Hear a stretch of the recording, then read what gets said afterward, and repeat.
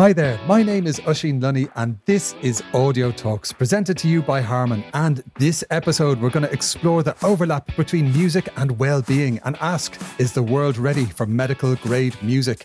I'm thrilled to be joined today by two genuine pioneers and experts in the field.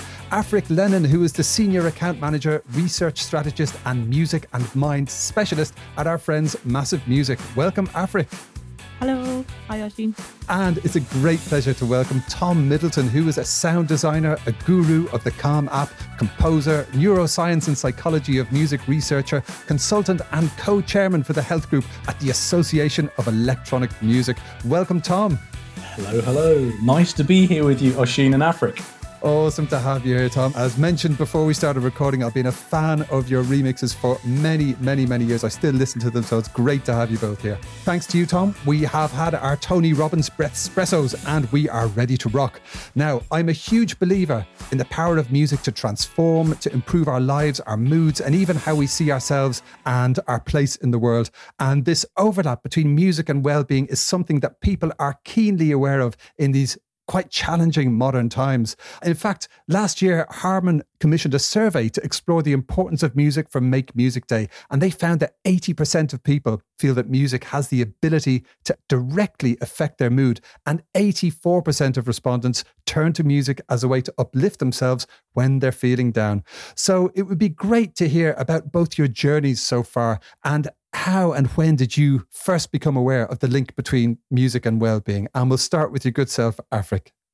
Great. Thanks, Oisín. I've always been, I guess, in some way aware of, the power of music and the power of music to kind of improve our well-being, improve our mental health. But I guess the kind of moment when I really started to kind of delve into the area in a lot more detail was probably during my initial degree, which was in human health and disease. I studied in Dublin at Trinity College and I specialised in my final year in neuroscience research and, grew up, of course, loving music, being surrounded by music. A lot of my family play music and I myself play the violin, sing. I was singing in choirs, playing in orchestras. And of course, I was heavily involved with various bands, and then in college got really into electronic music. So it was always a huge passion of mine. During my final year of university, when I started to kind of really delve into neuroscience, I became really fascinated by the power of music to really go beyond the everyday experience of emotion. And I actually read a book by Oliver Sacks called Music Ophelia.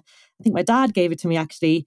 Oliver Sacks recounts stories of people who had survived different kind of medical traumas and following that have had really profound musical experiences. And reading that book kind of really helped me to start making the connections between the world of science and the world of music. And it helped me to understand a little bit more about how that connection comes to life. And that actually led me to apply for a master's in London at Goldsmiths, an MSc in music, mind and brain. And that was obviously where I really started to become obsessed by the psychology of music and sound and the power of music to improve our well-being.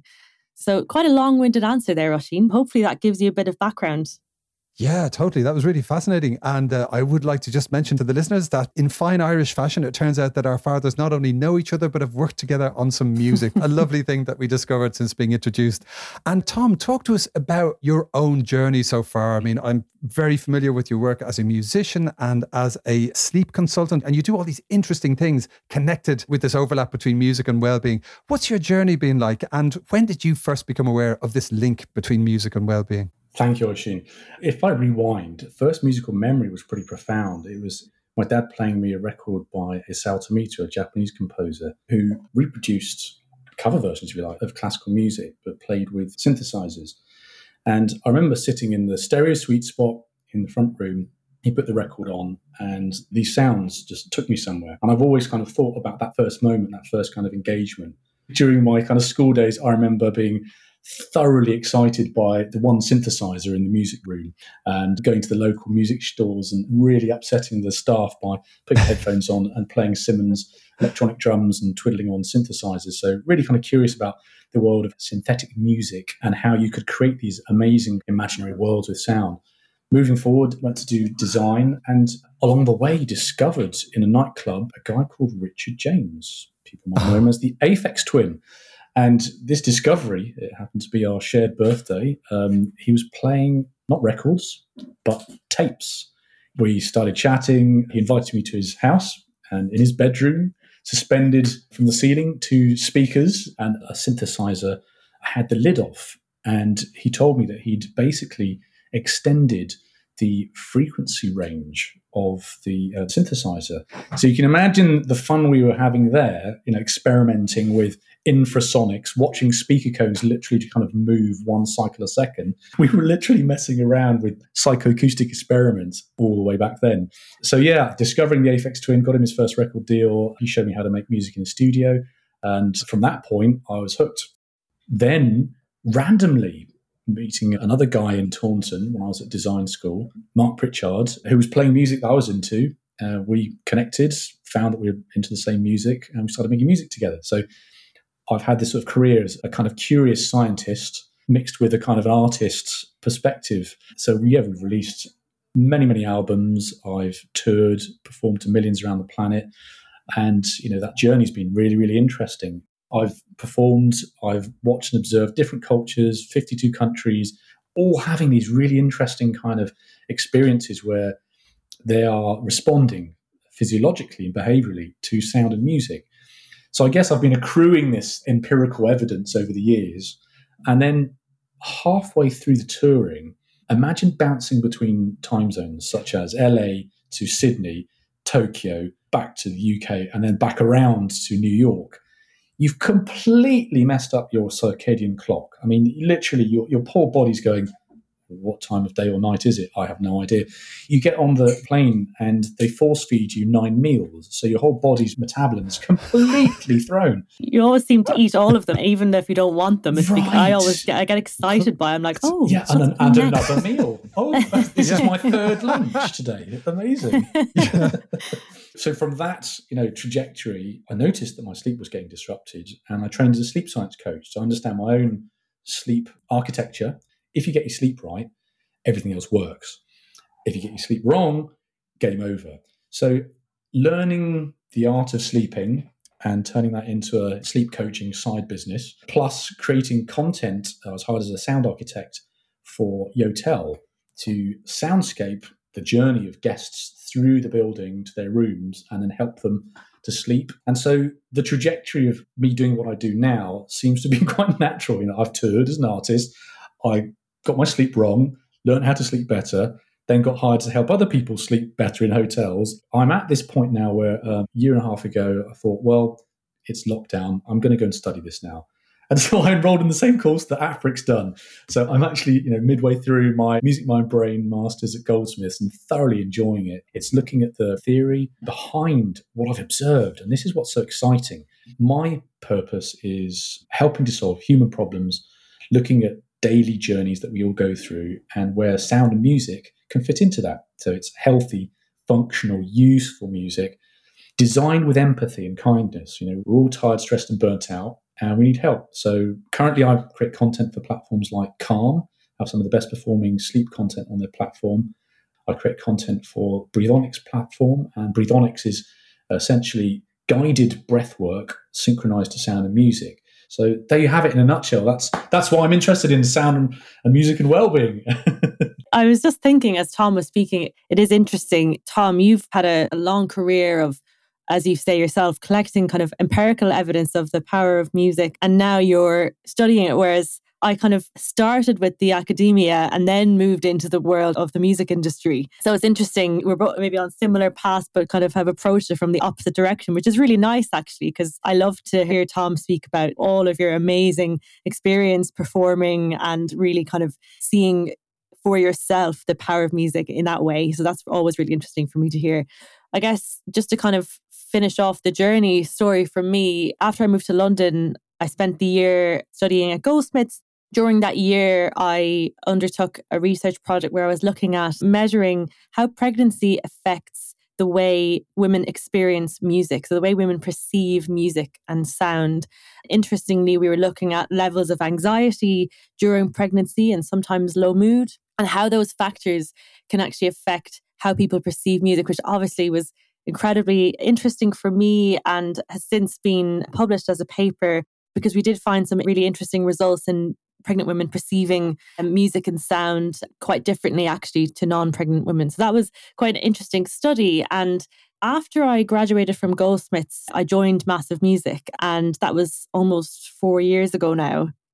And for those who don't know, Massive Music is a global creative music agency. We work with a lot of brands to help them use music and sound more effectively across a broad range of various different services, everything from sonic branding to bespoke music production for film and advertising.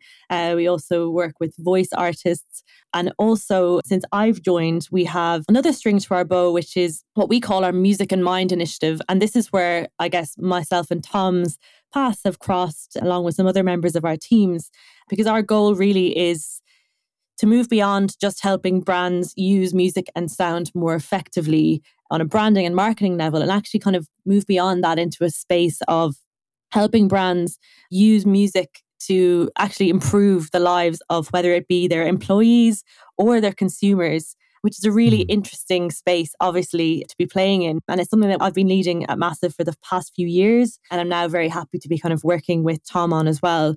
So we've been doing various different workshops with clients, but also this wasn't with Tom, unfortunately, but I recently worked on a project called Mindscape, which is the world's first voice activated anxiety tool, which is, pretty insane. We ended up on BBC World News talking about it, actually, which is quite mad. Amazing. But yeah, it's basically, obviously, we're kind of moving into the realm of screenless devices now. A lot of people are buying Alexas and Google Home. Oh, yeah. And this voice app is actually a way to tune in to Alexa. If you're feeling anxious, have a quick conversation which assesses your mood and then feeds you a piece of music. And we composed all of the music for the voice app. So if you wake up at 4 a.m., for example, you're having trouble falling back to sleep, we created a sleep track using, scientifically proven compositional techniques to really help calm the heart rate, calm the breathing rate, and help people fall back to sleep. We did a few other compositions as well. So yeah, that's kind of my story to the present moment, really. Brilliant. If anyone is listening and they want to find out more about the amazing work of Massive Music, there was a previous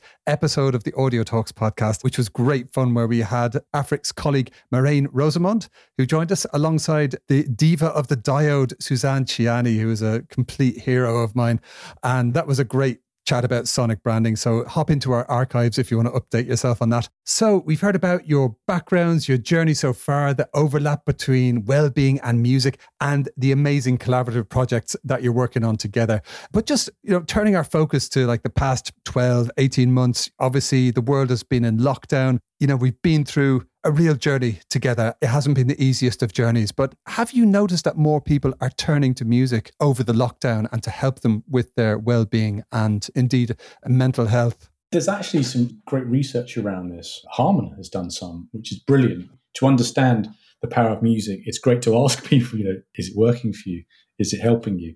And I think, statistically speaking, it's abundantly clear that as a tool to help us through these times of stress and anxiety, music is magic because it binds us together, it connects us, it gives us sort of sense of grounding in familiarity, and sort of use it in these ways. It makes me feel happy that we're on this sort of collective trajectory to kind of improve people's lives using this really, really powerful tool. The stats speak for themselves. Last year, consumption rose nearly 10% in 2020, 8.2%, there you go.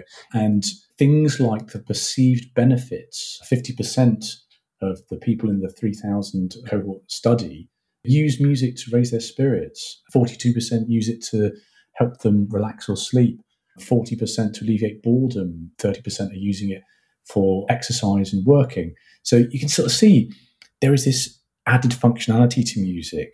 And once we sort of flip the narrative to music for entertainment into music with purpose that's there to support and soundtrack a happier, healthier, more productive life, you can see why Massive Music, myself, and other sort of leaders in this space are, if you like, evangelizing why it's so useful. Because if we're collectively as a species getting more stressed and anxious, we need as much help as possible to, down-regulate that modality.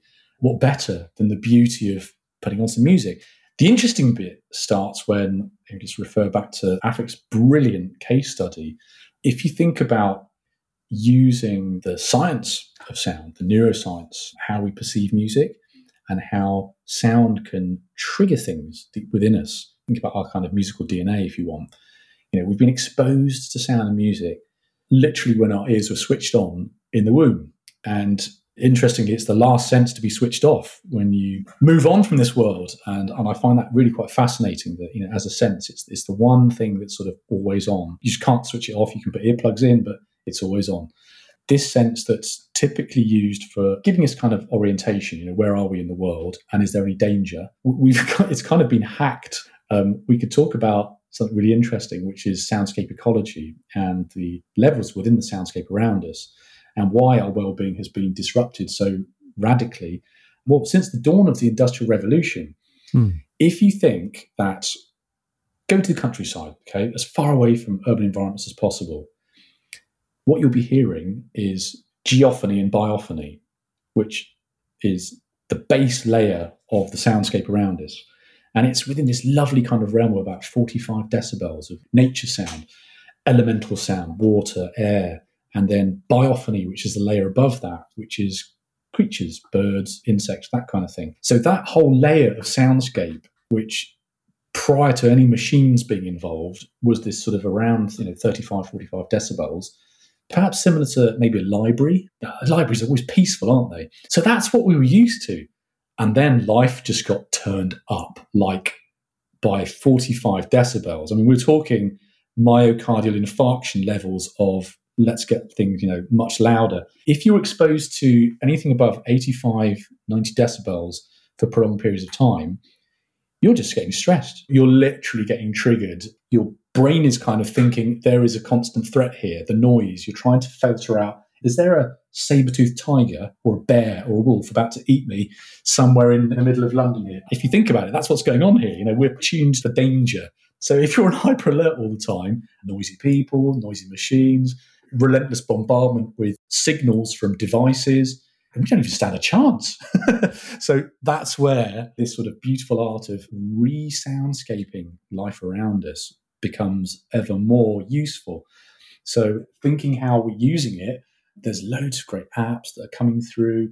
Putting the headphones on, you have that choice. Where am I going to go with my musical journey to support my well-being? Is it listening to a meditation? Is it listening to a soundscape? Is it listening to music? And the fact that statistically speaking, we are needing these solutions and people are using them, and the music industry has noted this, is really exciting. I think sound is about to have its moment. What do you think?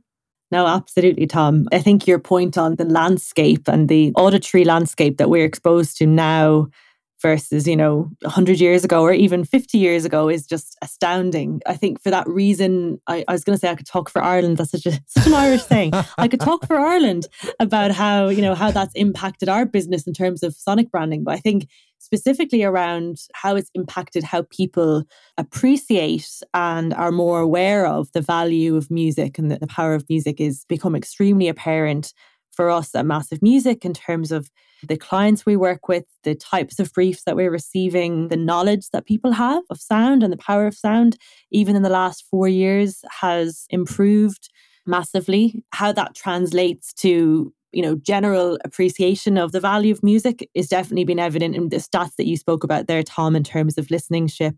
I know that Spotify usage has gone up massively this year as well. Pretty much everybody you ask will say that they like music. It's pretty unusual to kind of dislike music. But I think what's changing is that people are maybe waking up to the use of it in a more functional manner, in a more considered way. So the way Tom is speaking about actually thinking about what am I listening to? What's the playlist I'm going to choose?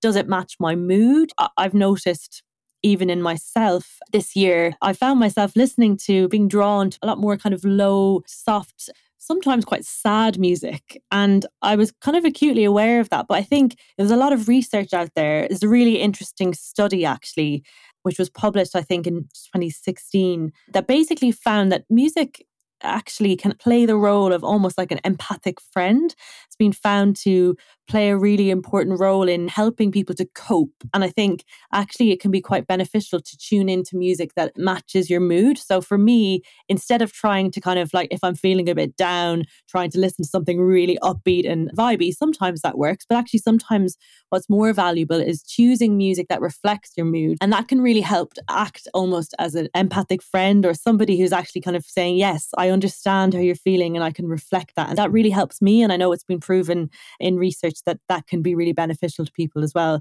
So I digressed a little bit there, but I do think the media landscape that exists at the moment is just testament to how much people are appreciating music, listening to music, and the way that they're listening and the way that they're tuning in. Amazing. That's so fascinating. Thank you. Yeah, it really does seem like, as you're both saying, a new era of appreciation of the profound human value of music is upon us. And, noise cancelling headphones are absolutely your friend in this modern world, to have that bubble of peace and tranquility. And I love your description of music as being the empathic friend for our many complicated and varied moods throughout life. And we do actually seem to be moving into a whole new era of openness when it actually comes to non-pharmaceutical remedies for certain conditions. And I noticed that Alzheimer's patients and hospital staff in the UK were recently prescribed music in an NHS trial, which I love. And we had BT Wolf on the podcast previously to talk about music and purpose, and she's done some great work around this as well. Have either of you seen any results in terms of the efficacy of music as an element or indeed a treatment that can contribute to people's well-being? Yeah, I think the link, especially when we think about illnesses like dementia and Alzheimer's, which are affecting a huge amount of people in the world, way more now today than ever before, really. And the power of music to improve the lives of people suffering with Alzheimer's or other forms of dementia has been really widely researched, and the research body kind of continues to grow. What's really interesting about the role that music can play in people who are suffering from Alzheimer's, dementia, who may have memory loss, is that actually the pathway of the brain that kind of computes music and music listening is one of the only pathways in the brain that is not affected by the loss of brain mass due to Alzheimer's and dementia, which is why you see, I don't know if you've seen, there's a few documentaries out there. There's one where they kind of follow the lives of a few people with Alzheimer's, and they look to find music that especially music that they listened to when they were very young. So it would have been in their long-term memory storage, and they play that music for people who, in some cases, were so far progressed with their illness, they weren't even able to speak. Yet when they were played, music from their childhood completely lit up and had a moment of feeling themselves and that kind of regain of their identity for that moment. And that is because the pathway in the brain that music kind of travels through in order to be perceived is one of the only pathways that isn't affected by loss of brain mass with dementia. So yeah, definitely that body of research is a really exciting one. I'm hoping that it's something that continues to grow. We've actually done some work. Moraine, who was on this podcast before, and the team in Amsterdam have been working with an organization called AMSTA, and actually where we've been curating music playlists exactly for that reason, for use in homes for the elderly. And we've been curating music playlists aimed to play that exact role, help people regain a sense of their identity, help people feel closer to themselves and maybe regain some memory loss. And we're actually starting to kind of measure the effects of that work now as well. So that's a really interesting project that we're currently working on at Massive. I'm getting kind of goosebumps in the back of my neck hearing about these projects. It's very profound and moving, the fact that music has been used in this way. And Tom, have you come across anything on your travels or on your studies that kind of points to this value of music in a medical setting, if you like? 100%. I was privileged to work on one project with X Health, a VR project that utilizes various different immersive experiences, which obviously include music and sound, to support different types of therapies. One of which is for breast cancer patients who are suffering from the side effects of chemotherapy, which is hot flashes. So I was tasked to create a soundscape for a cold environment.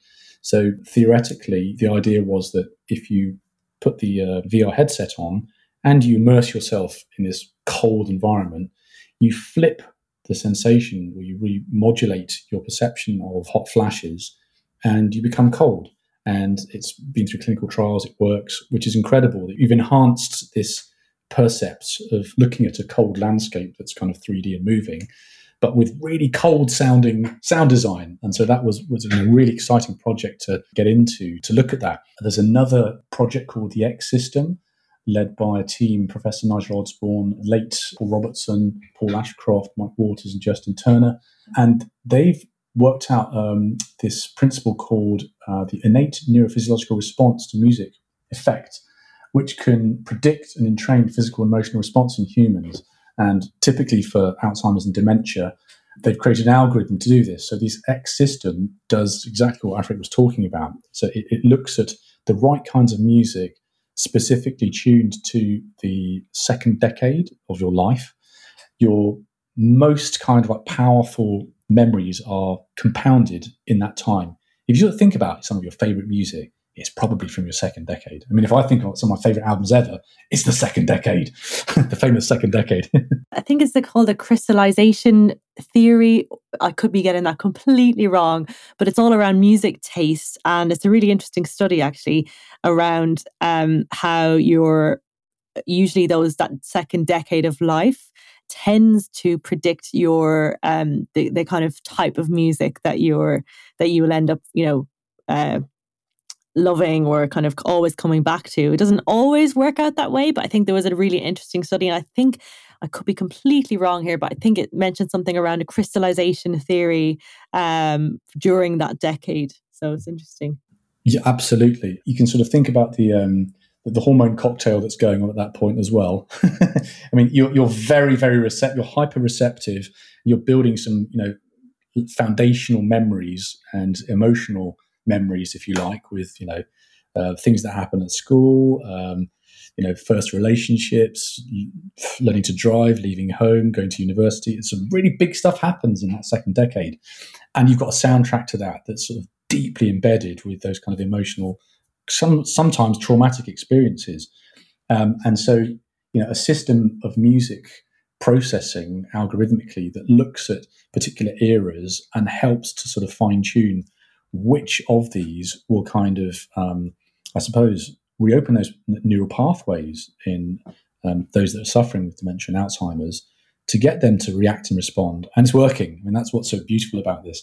There's another project that's, two of the projects that I've got on the table at the moment that integrate different aspects of functional music plus other senses that can literally flip your mood and mind state and even mitigate pain. An audio analgesic effect is very, very interesting when you sort of think about you're actually in pain, but listening to these sets of frequencies and sounds can actually reduce that sensation of pain.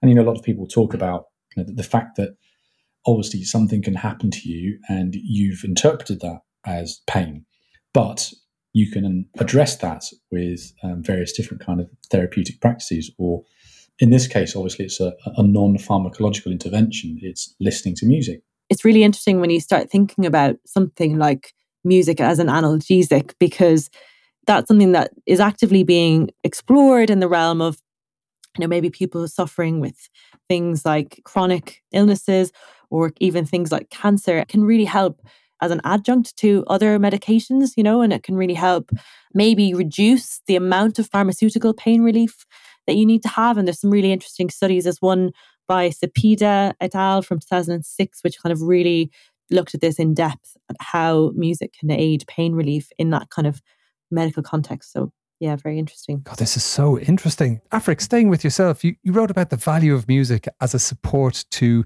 creative people, in particular, all kind of creatives and creative professionals. Tell us a bit about the creative mind and what creatives actually need to be mindful of in terms of mental health, and what's the potential role of music in this picture? Yes, I wrote an article a while back now on, I think it was kind of twofold. So I was looking at the very real issue of potentially quite poor mental health in a higher number of people in creative industries versus non-creative industries. And I wrote about that issue. And I also wrote about the positive effect that creative endeavors can have. So it's kind of the whole blessing and curse paradigm. But there's quite a lot of interesting research out there, and more has come out this year, of course, with COVID. There was a paper published by Ulster University and another one published by Help Musicians UK. And they found that people that work in creative industries generally can sometimes be 3 times more likely maybe to suffer from mental health issues or mental burnout. And obviously there's a variety of factors at play here. It's usually a combination of environmental and physiological factors. We know that if you are somebody who works as a creative, whether you're a musician or an artist or a dancer or, any type of creative job, specifically in a freelance capacity, maybe you're more likely to have less of a routine. Tom spoke about this, a lot of travel, not being able to have a balanced circadian rhythm, a lot of up and coming artists who may have financial difficulties, especially this year. So there's a variety of kind of environmental factors. And then there are some interesting papers out there that cite physiological factors as well. So we know that creative people are more likely to experience emotion more intensely and also perceive emotion more intensely, so potentially be more empathic. And that in itself can also lead to people having a slightly higher propensity to suffer with things like anxiety, low mood. So it's definitely an issue. And I can say that I'm very lucky to have kept my job this year, but there are a whole lot of people out there in the music industry and in the creative industry who I'm sure have really suffered this year. So I think now more than ever, it's something that government and anybody who can help should be aware of.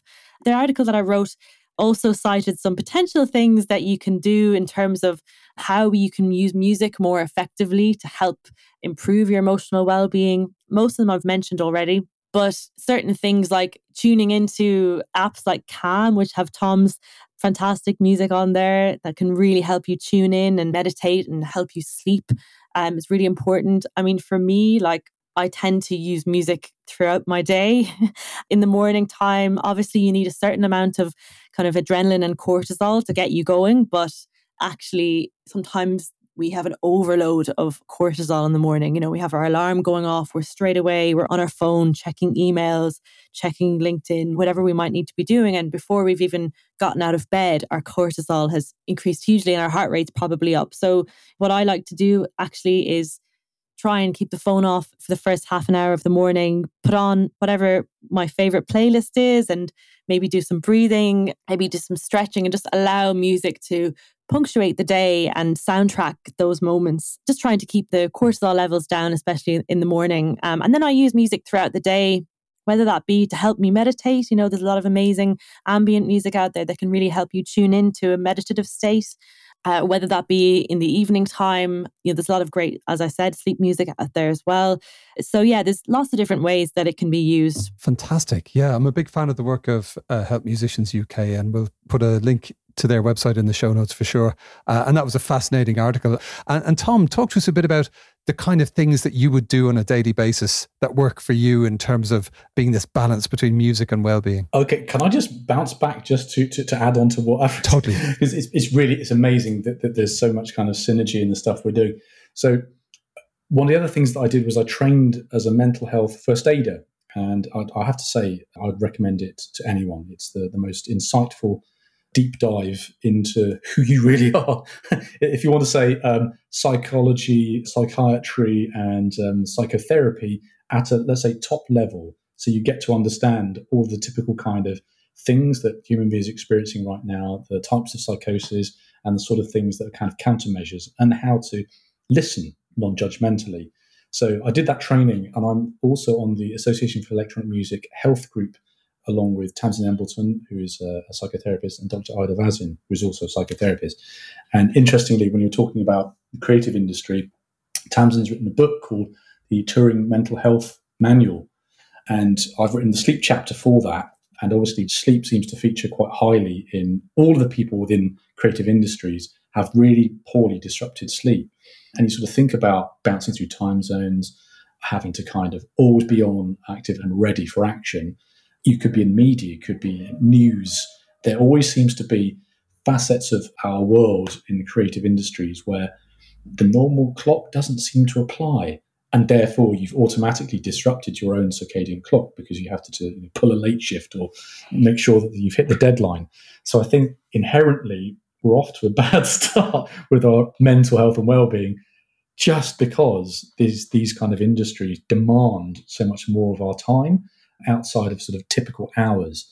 And everything that, to echo everything that Afrit was talking about in terms of the tools and tricks and hacks that you can employ to mitigate the possibility of exacerbating your mental illness, actually, because we talk about mental health, but actually it's the difference between mental health and well-being and mental illness. And everybody is suffering to varying degrees. This is the kind of the global take-home, if you think about it. Some of us in silence, some of us are helping to kind of normalize this and to initiate conversations, and particularly in the creative industries where you have high-profile celebrities and known people that are kind of talking about their own challenges. And I think what I've noticed in the last sort of 2-3 years is we're talking about it. We're talking about sleep more, and we're talking about mental health. We're part of Mental Health Awareness Month. The number of initiatives right now that are tasked with supporting the planet to varying degrees with tools and tricks. And what was really lovely this month was nature as a tool and a resource for helping support mental health. And so I've been creating soundscapes for Calm, which are spatialized and immersive. So if we think about the power of nature, and this kind of feeds back into soundscape ecology, exposing yourself to nature with some deep listening, where you do a silence reset, put your fingers in your ears, go for a walk into some green space or blue space, which is anywhere with water, and slowly take your fingers out of your ears, you will have recalibrated your hearing perception at that point. And with your eyes closed, you can just tune into whatever it is that you hear first, and then mentally try and describe to yourself what that is. And you start this lovely process of being grounded and present in the moment, enjoying the wonder and awe and beauty of nature around you. You'll naturally start breathing more slowly and deeply. You're probably in a more oxygen-rich environment anyway. So the well-being benefits of what I call audio ecotherapy, which is this immersion in nature, is profound.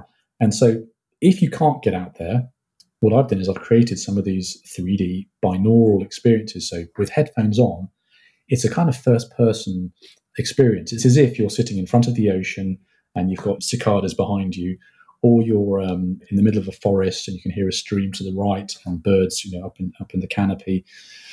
That's the kind of thing that can really, really help you. So I think there's some brilliant studies at the moment around nature immersion. Have you heard of this Japanese term, Shinrin-yoku, which is absolutely lovely? Forest bathing. Isn't that lovely? Forest bathing. That's nice, isn't it? Or earthing and grounding, where you shoes off, go for a walk in the anywhere where there's kind of earth green. We're so disconnected from the ground and from earth with these rubber-soled things we have on our feet that we've forgotten how to connect. So sound being vibration, the planet is vibrating 7.8 hertz, I think, Schumann resonance. There's all these sort of tricks where you can kind of feed back into sound, frequency, and vibration being part of a kind of a holistic toolkit. So turn down life and then get out there in nature. That's my suggestion. Amazing. It's a really good point, Tom, just to build on that you're making. It's not just about turning on your Spotify or turning on, whatever your streaming platform is and listening. Arguably, some of the most valuable sounds that you can tune into are right outside your door, as long as you're not living in the middle of, I don't know, Shoreditch or something. But even in Shoreditch, it's probably a park you can find.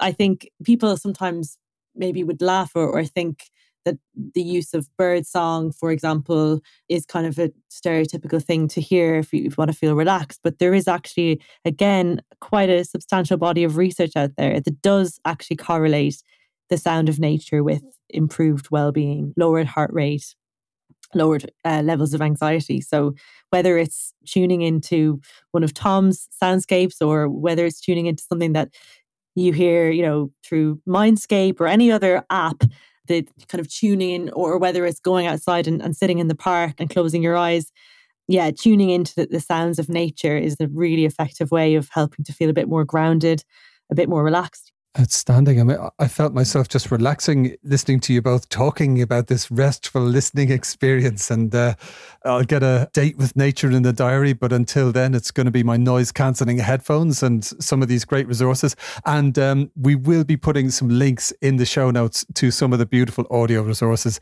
that Afrik and Tom are describing there.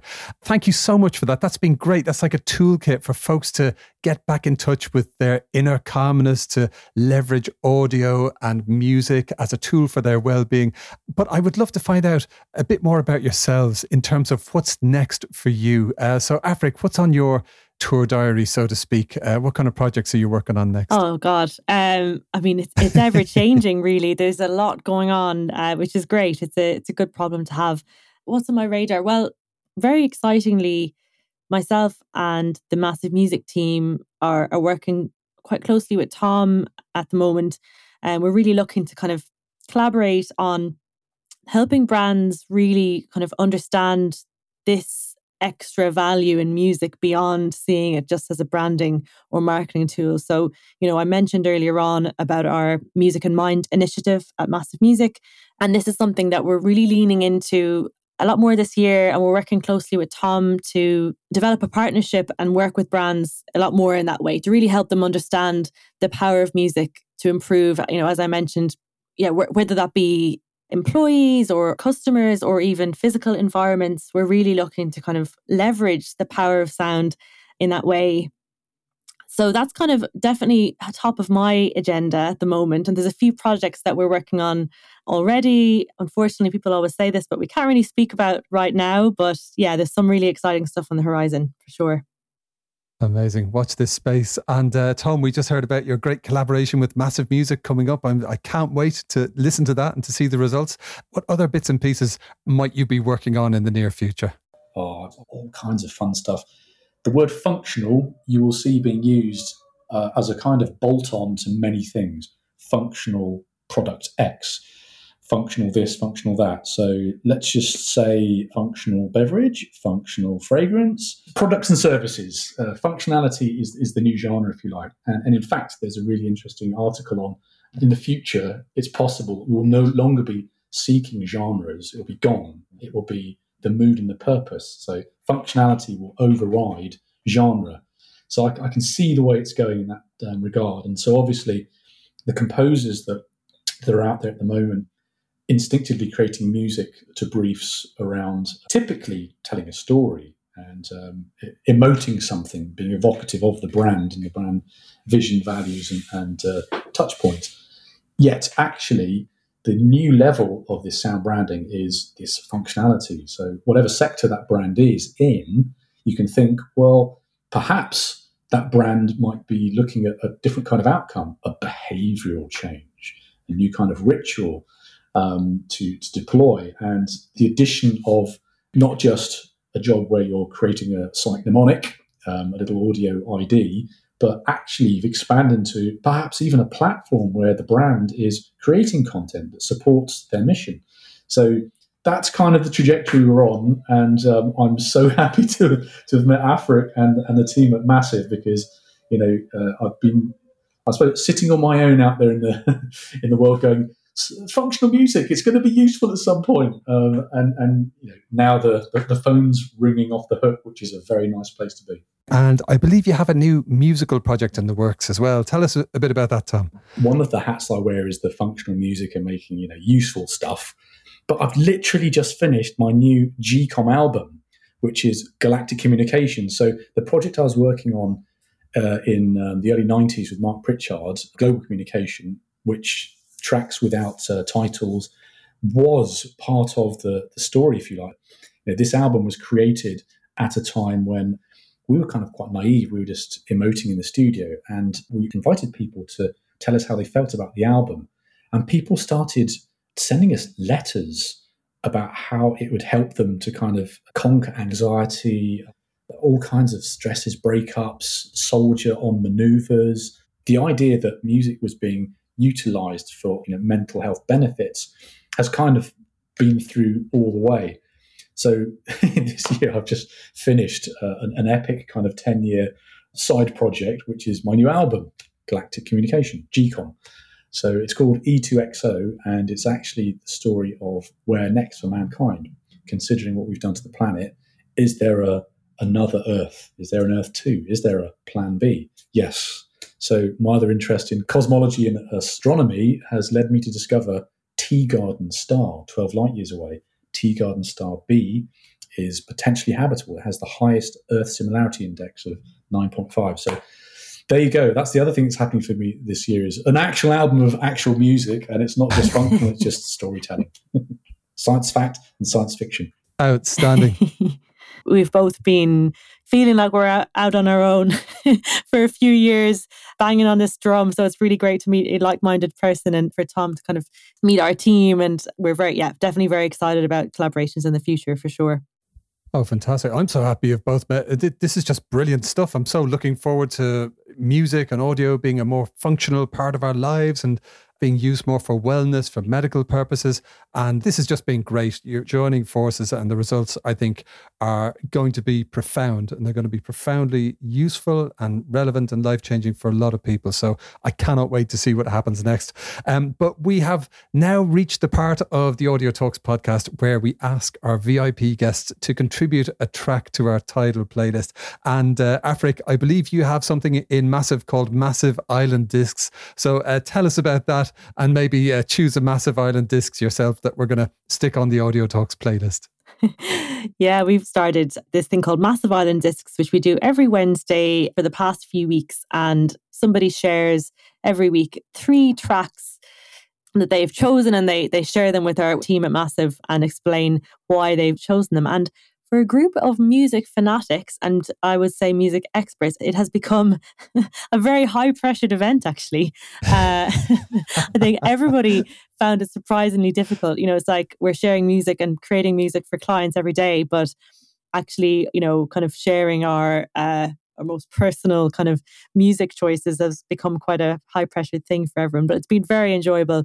The track that I have chosen in this context is a track that, and I kind of wanted to choose something that I guess that was relevant to this conversation of music for calm and music for well-being. And I found myself drawn to this track throughout most of 2020, and it is Juliana Barwick, In Spirit. I'm a big fan of Juliana Barwick, and she released that album last year, and the track In Spirit is something that kind of come back to time and time again, probably daily actually. Just try and take a pause of 10 minutes, blast that out and take a few deep breaths. And yeah, her music is incredible, and it definitely brings a sense of calm to my day. So that is my choice. Great choice. She's got an amazing voice. I mean, it's like listening to an angel. Yeah. 100%. Her voice is incredible, isn't it? Yeah. And her, the way she kind of layers vocal harmonies as well. Yeah, mind-blowing. If anyone out there has never listened to Juliana Barwick, you're in for a treat. You're in for a treat. 100%. It's a breathtaking piece of music. It really is jaw-dropping. And coming over to your good self, Tom, what would be your Massive Island disc to add to the Audio Talks playlist? Rewinding a bit, I was going to throw a few out there, but the one that I suppose has always been top of my list and continues to deliver is Fantasia on a Theme by Thomas Tallis.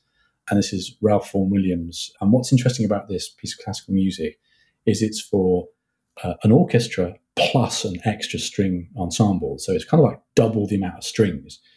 Now, when I describe this to people, for those that are kind of into sort of 90s music, think of Massive Attack Unfinished Sympathy, take the beats out, and then think of the frisson, goosebumps effect of hearing those strings when they kind of drop in for the first time. This track is 17 minutes long, so you have to give it time, but it's literally the most dynamic piece of music I've ever heard. Goes from a kind of beautiful solo violin soaring into these epic, massive chords that literally make every hair in your body stand on end. And it brings me to tears every time as well. I think there's something about the particular key changes in chords. If you like Celtic sounds, as in chord progressions, I think you'd be feeling it as well. So yeah, give it a try. Hope you get through to minute 17, and you might need a tissue to mop your eyes. I got to run and get my noise cancelling headphones on immediately after we finish recording and listen to that. That sounds just amazing. Thank you both so much. And I'm going to add a track to the playlist, which is Robert Fripp and Brian Eno, Evening Star, which is just one of my favourite tracks for relaxing to and has been since my second decade, which was quite a long time ago now.